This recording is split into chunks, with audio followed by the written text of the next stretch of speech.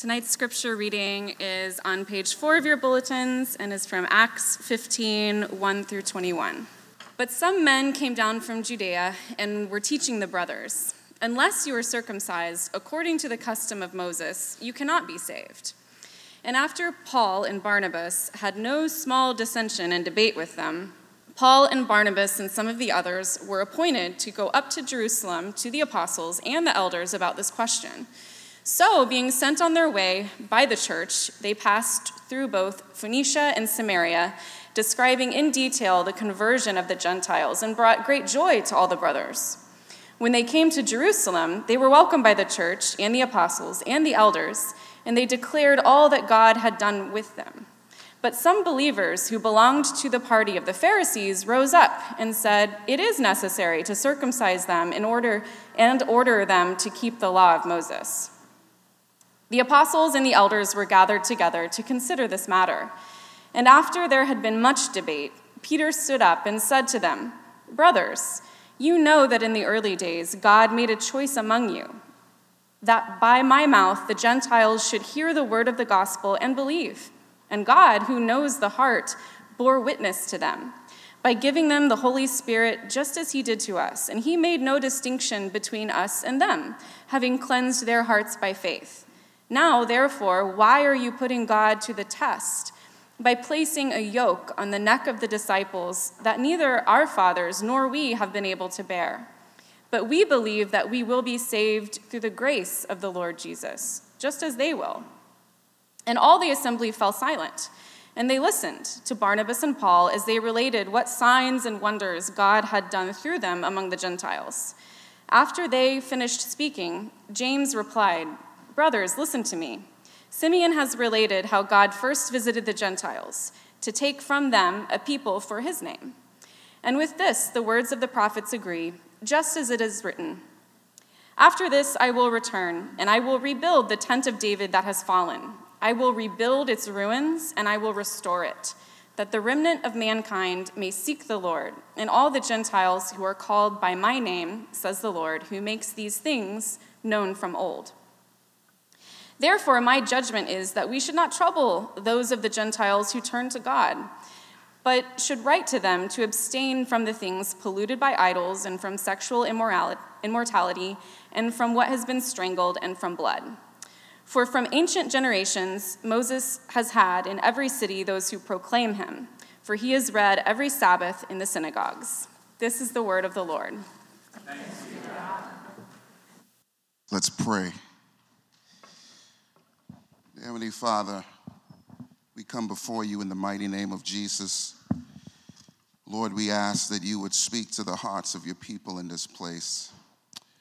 Father, I pray that you would send your spirit, Lord. I pray that I would decrease and that you would increase, oh Lord. Send us a word from on high. In Jesus' holy name, amen. Amen. My name is Andrew Russell, one of the pastors here. I want to welcome you. If you are new here, happy Black History Month. Happy Lord's Day, happy Sunday. And we've been going through a series in the book of Acts about what God is forming, this one new people, this people that is composed of Jews and Gentiles from all over Judea, Samaria, and to the ends of the earth, all over the world. And so we meet here in Acts chapter 15.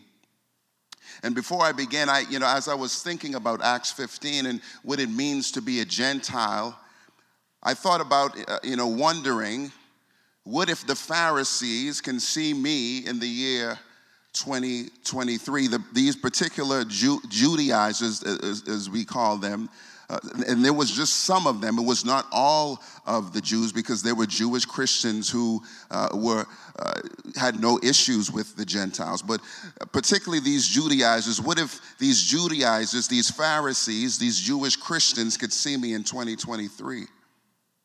Would they let me into this new church that God is forming in the book of Acts? A church that is filled with the Holy Spirit, filled with unity, diversity, and humility, people selling their possessions and belongings and distributing to their proceeds to all according to their needs. This dynamic body of people who long to see God at work, who long to see God's kingdom come and God's will be done. With those particular Jewish Christians in Acts 15 accept this Gentile Christian from Nassau, Bahamas? Would the PCA accept me? Would they accept my brown skin, my embodied spirituality that liberates my soul from the primacy of the mind? Would they dance with me with goatskin drums and cowbells shaking in the background? You see, the gospel of Jesus Christ is bigger than you think because it includes an island boy like me. You know, John Stott when John Stott looked at this chapter in the preliminary leading up to what's going on in Acts 15, this is what he said. John Stott is a preacher and a theologian. He says that something quite different was now happening, however, something which disturbed and even alarmed many. Gentile converts were being welcomed into fellowship by baptism without circumcision. They were becoming Christians without becoming Jews. And then he goes on to say, was their vision big enough to see that the gospel of Jesus Christ was not a reform movement within Judaism, but was good news for the whole world? So how big is your vision for the church? Is your vision big enough to make you feel uncomfortable? Is your vision for the church big enough to scare you? You know, about 55% of Washington, D.C. is not white. What if our church reflected the demographics of D.C.? There are many homeless people outside of our doorsteps. What if we could reach every homeless person in Chinatown and they would fill the room? D.C. is becoming less religious, following the trend of other northeastern cities and states of the United States.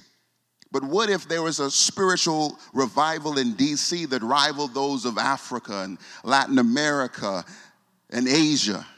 You know, I was on Twitter and I saw, I think in Asbury College, have you all heard about this revival that's going on in Asbury College? Apparently they've had a revival now for almost 3 days.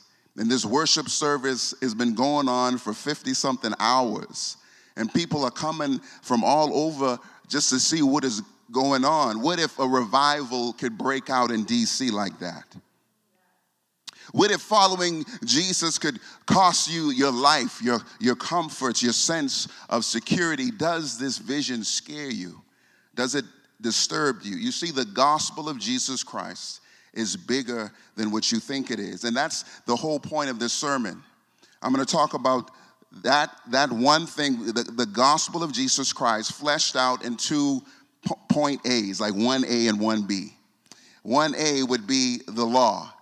The law shows us our need for the gospel, and secondly, 1B, the grace of God helps us to see that the law is fulfilled in Christ and shows us the beauty of God's gospel. So, point 1A, the law shows us our need for the gospel. So what is the gospel? If somebody asks you, what is the gospel? And you know what? I'm going to ask somebody, I'm going to switch it up. I need 2 people in this room to tell me what is your understanding of what the gospel is. Just 2 people. You can shout it out. This is a safe space, you know. I'm from the Bahamas. It's all good. 2 people.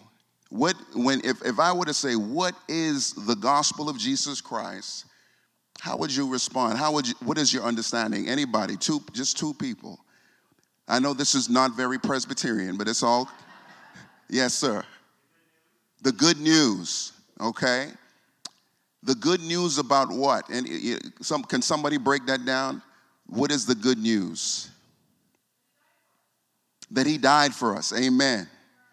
That he rose from the dead, amen. Yes, the gospel is the good news. The gospel is the good news that Jesus Christ has died for our sins.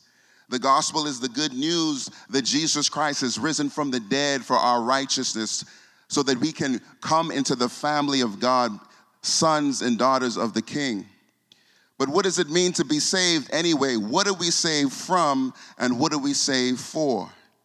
Well, we are saved from eternal separation from God. We are saved from spiritual death, which means that we cannot respond to God. We are saved from hell and condemnation and judgment.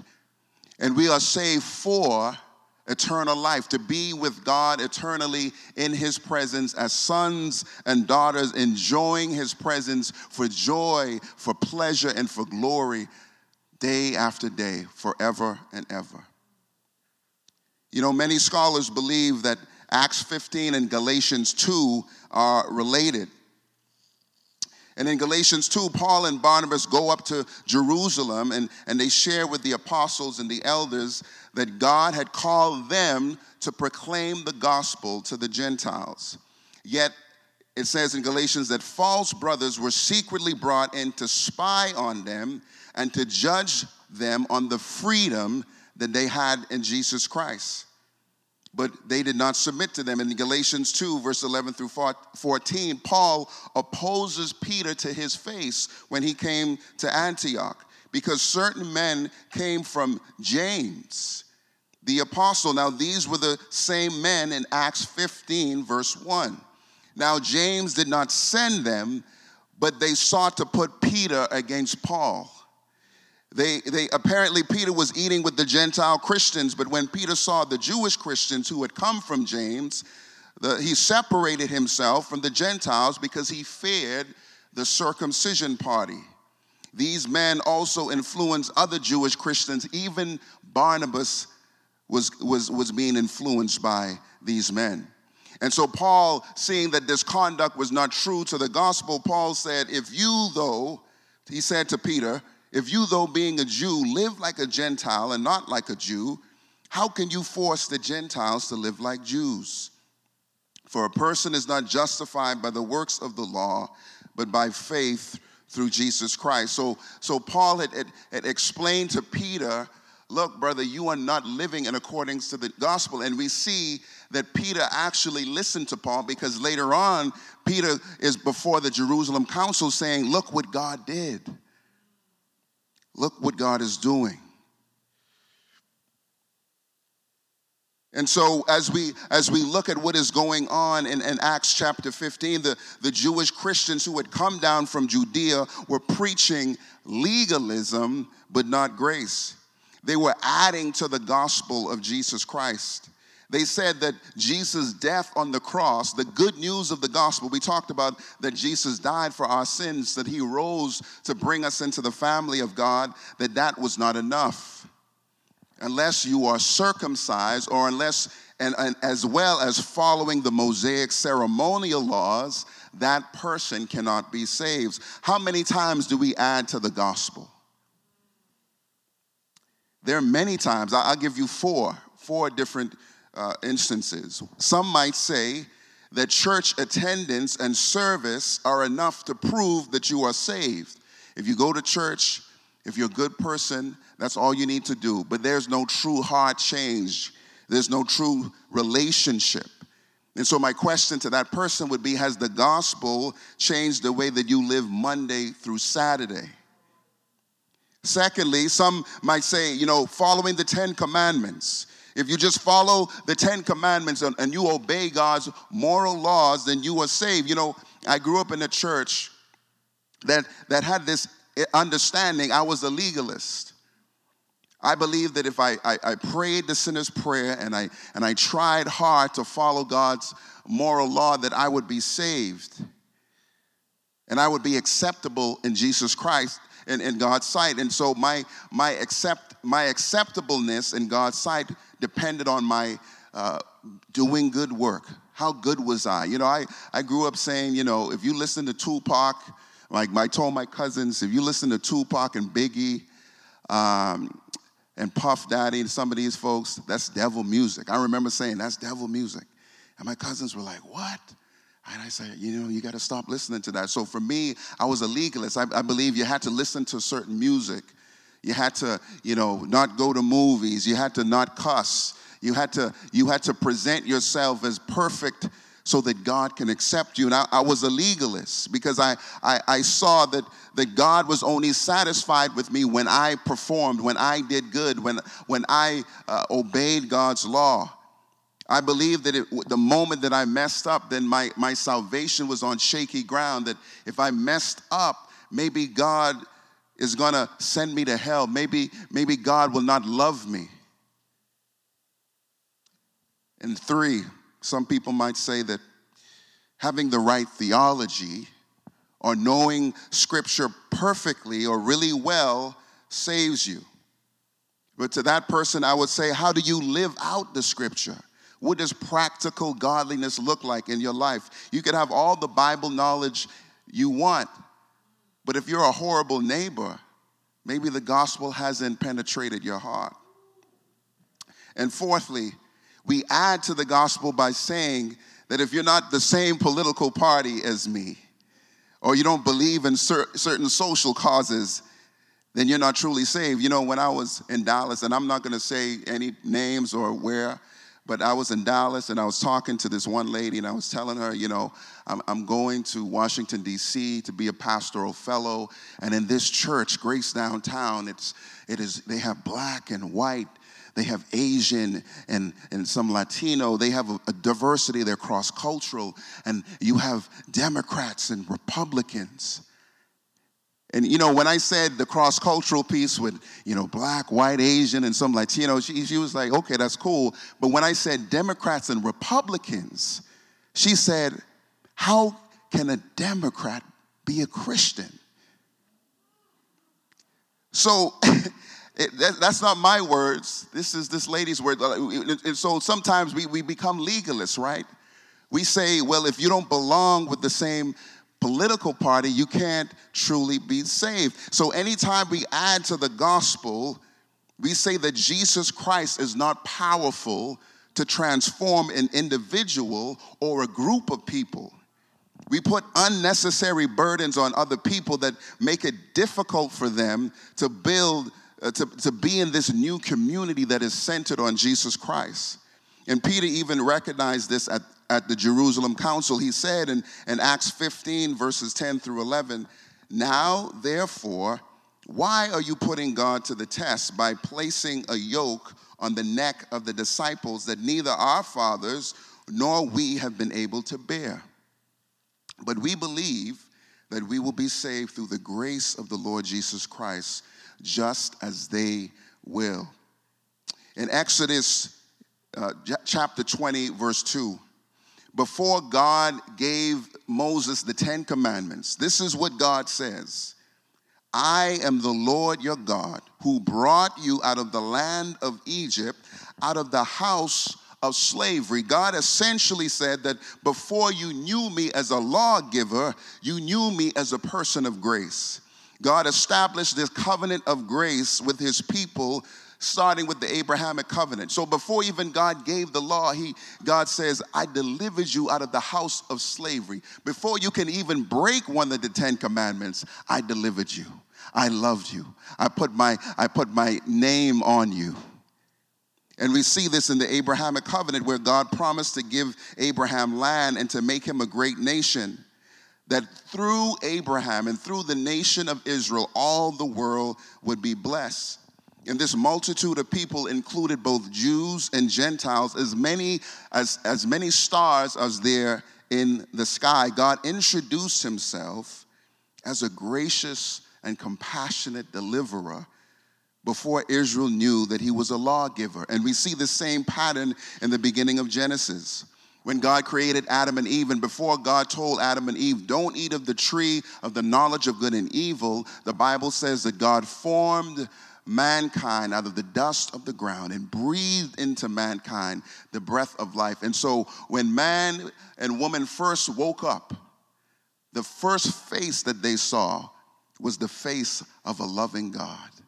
It's like a baby that just came out of the womb, right? When the baby comes out of the womb, or a C-section, or however the baby comes, when the baby comes and looks at its mother and sees that face, that's the first introduction to the world that the baby has. And so to that baby, the world is a safe place. The world is a place where people smile at you, where they see you with dignity and respect. And so mankind knew the loving and compassionate face of God before they knew the law of God. The problem some of the Jewish Christians had is the problem we all naturally have. We are all legalists. We all measure ourselves and each other by how well we keep the laws, and without any desire for seeing how those laws foster a loving community founded on grace. You know, Herman Bavinck, this one theologian, he says that law is the incomplete gospel, and the gospel is the complete law, because the law cannot fully justify you. It gives you, it can't give you eternal salvation. The law can't give you eternal life. And Paul echoes this truth in Galatians 3. He says, the law was our guardian until Christ came in order that we might be justified by faith. So we've always had this problem, right, of understanding law and grace, because we all struggle with perfectionism on some level. We struggle to prove our own worth. And I believe our idol, I believe last week Pastor Glenn talked about idols, the things that we worship. So when you think about our culture, and one of the things that we hold in high regard and high value is the idol of meritocracy. Meritocracy says that money, that power and influence are given to people based on talent, effort, and achievement rather than wealth or social class. Meritocracy is all about performance, and performance is what we use to measure a person's worth. Everyone's worth is always measured up to some standard of perfection. And because we all desire to be worthy of love and acceptance, we can easily fall in perfectionism. Cole Arthur Riley, the young lady who wrote the liturgy that Confession of Faith that we did last week, she defines perfectionism as a form of self-hatred. This is what she says. She says, stop destroying yourself and learn the language of self-compassion. You don't have to be perfect to be loved. I think somebody needs to hear that. You don't have to be perfect to be loved. Some of the Jewish Christians relayed this same message to the new Gentile converts. They said that you're not worthy of full acceptance and love, nor of God's full acceptance and love, until you become circumcised and obey the Mosaic ceremonial laws. Some of the Jewish Christians failed to understand how grace works, and yet they were still saved. You can still be saved and not understand how grace applies to your life. That's how good God is. The truth is that the Jewish Christians, they needed the Gentile Christians. They needed them to help shape this New Testament church, this one new people of every tongue and tribe, this diverse body that's giving the proceeds of what they have and helping people in need. Paul would even go to the synagogues. And the Bible said that when he went to the synagogues, he would first preach to the Jews. He would go to the Jews and tell them about the gospel of Jesus Christ. But eventually, Paul stopped going to the Jews. He stopped going to the synagogues because the opposition became so fierce. And he left the synagogue and focused his attention on ministering to the Gentiles. Check this out in Acts 13, the scripture says, the next Sabbath, almost the whole city gathered to hear the word of the Lord. But when the Jews saw the crowds, they were filled with jealousy and began to contradict what was spoken by Paul, reviling him. And Paul and Barnabas spoke out boldly, saying, it is necessary that the word of God be spoken first to you, the Jews. Since you have thrust it aside and judged yourselves unworthy of eternal life, behold, we are turning to the Gentiles. In our desire to be a cross-cultural church, seeking to reach the city, seeking to reach the Gentiles and Jews, seeking to reach people of every tongue and tribe and ethnicity and nation, let us not become like some of the Jewish Christians who place unnecessary burdens on people to assimilate or to become like us culturally, because God will raise up a Paul and Barnabas to leave our Sunday gatherings in order to build up the church in the streets, in the homeless shelters, in the office spaces, and in the marketplace. Second point, the grace of God. The grace of God helps us to see that the law is fulfilled in Christ, and it shows us the grandeur of the gospel. You know, one of the questions, first of all, raise your hand if you're in a CG, a community group. These are small groups that meet throughout the city, and we meet into fellowship, and we pray, and we talk about scripture. Thank y'all.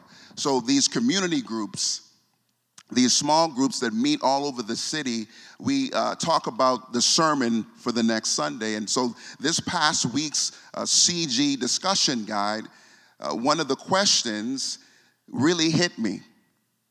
It says, is there an area of your life where you struggle to apply the grace of God?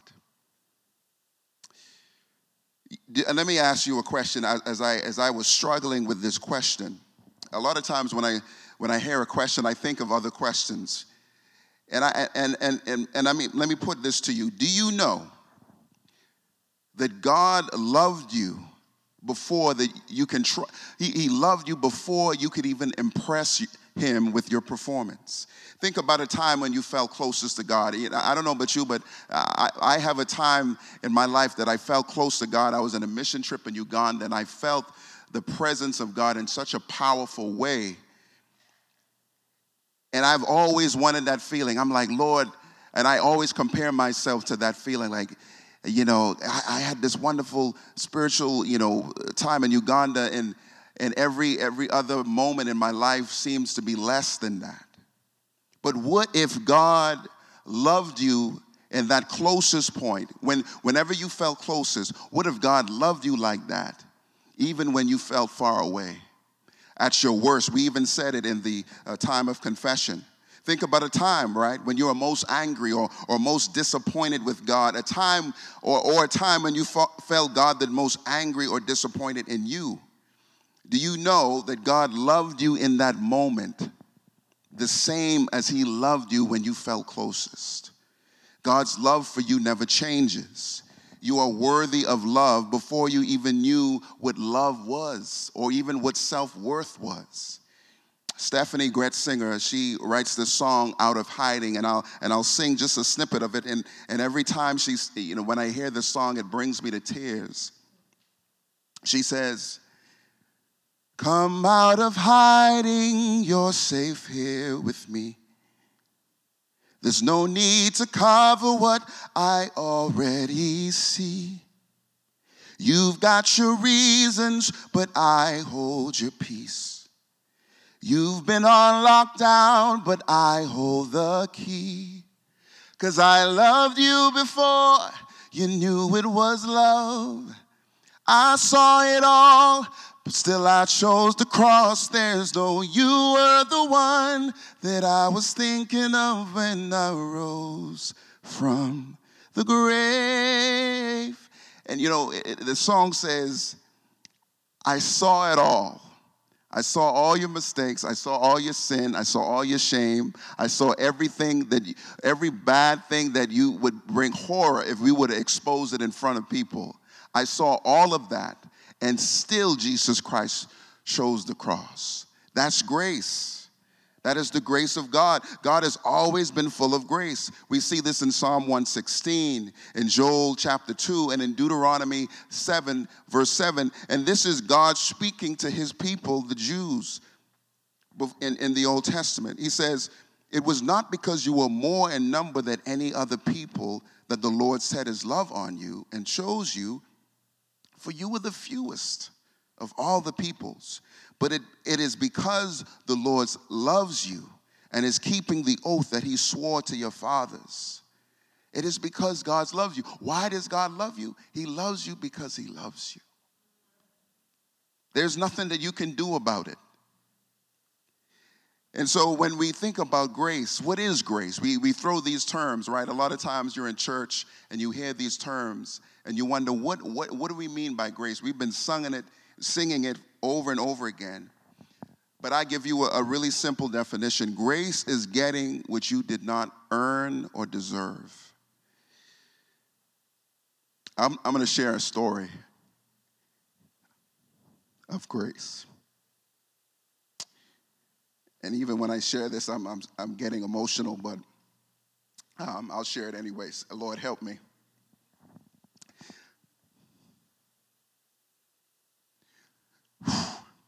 Yesterday was my birthday. I turned 40 years old. Thank you. And yesterday morning, I woke up, and I have 6 kids. And my 2 youngest sons, they're like the sons of thunder. Is it James and John? They're the sons of thunder. These brothers, they always get in trouble. But they ride or die for one another, and they fight like crazy. And so it's Isaiah and Elijah. And so I woke up, and Isaiah, he says, "Daddy, what's your favorite animal?" He said, "An elephant or a giraffe?" And I said, "A giraffe." He said, "Okay." So I'm sitting in the chair. It's early in the morning. I get a text from my family, happy birthday, happy birthday. And Isaiah has an Aldi's bag.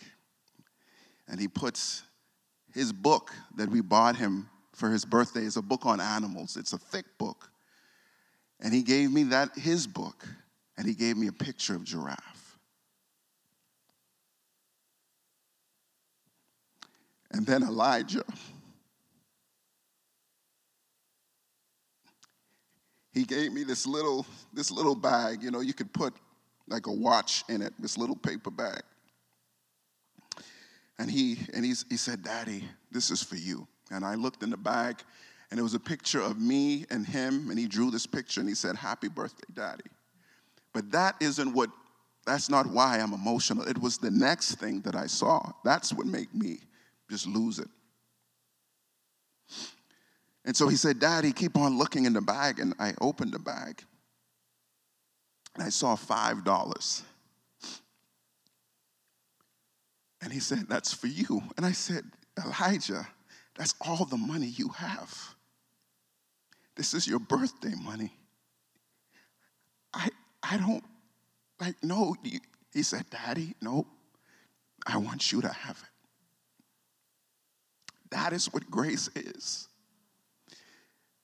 God gives you everything that he has, and we don't even deserve it. And as I looked at my son, I just felt the grace and the love of God.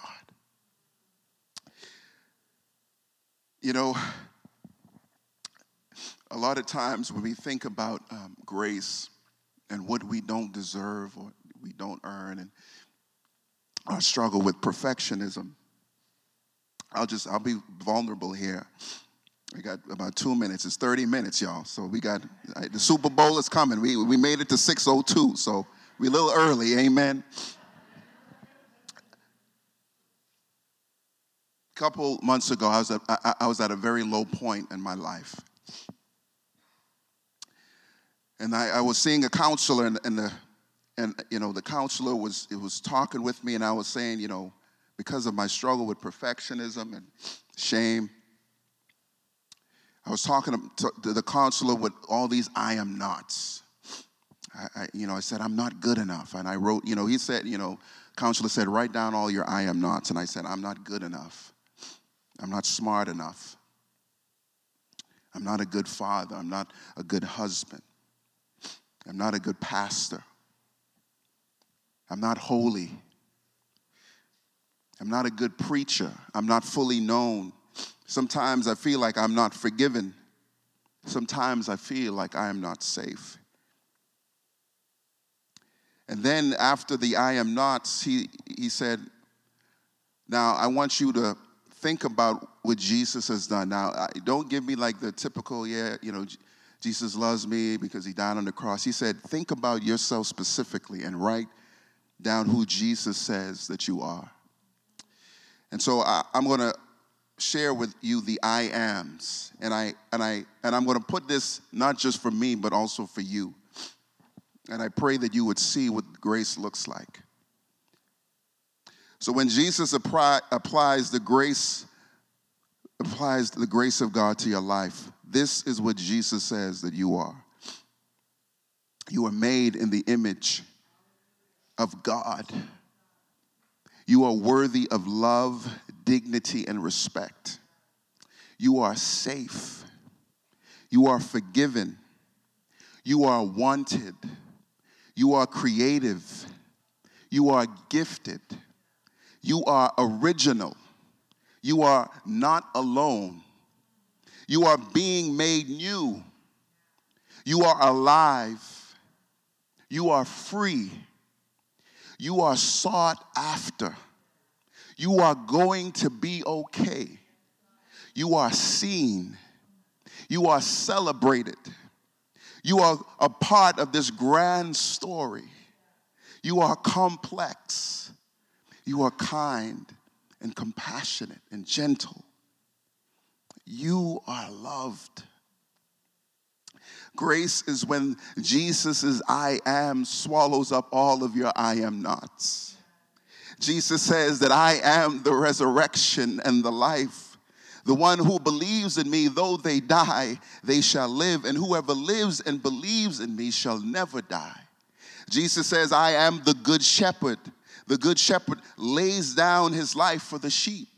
Jesus says that I am the light of the world. Whoever follows me will not walk in darkness, but will have the light of life. Jesus says that I am the vine and that you are the branches. And whoever abides in me and I in them bears much fruit.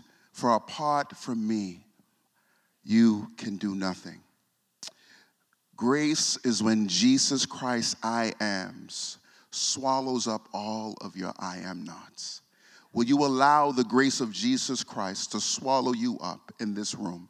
Will you take forth the I ams and apply it to your heart like butter? Because you are worth it. Let's pray. Dear Heavenly Father, we thank you for your grace. We thank you for giving us Jesus. We thank you, oh God, that Father, I just want to lift up anybody right now who is struggling with perfection, performance, feeling like they have not measured up.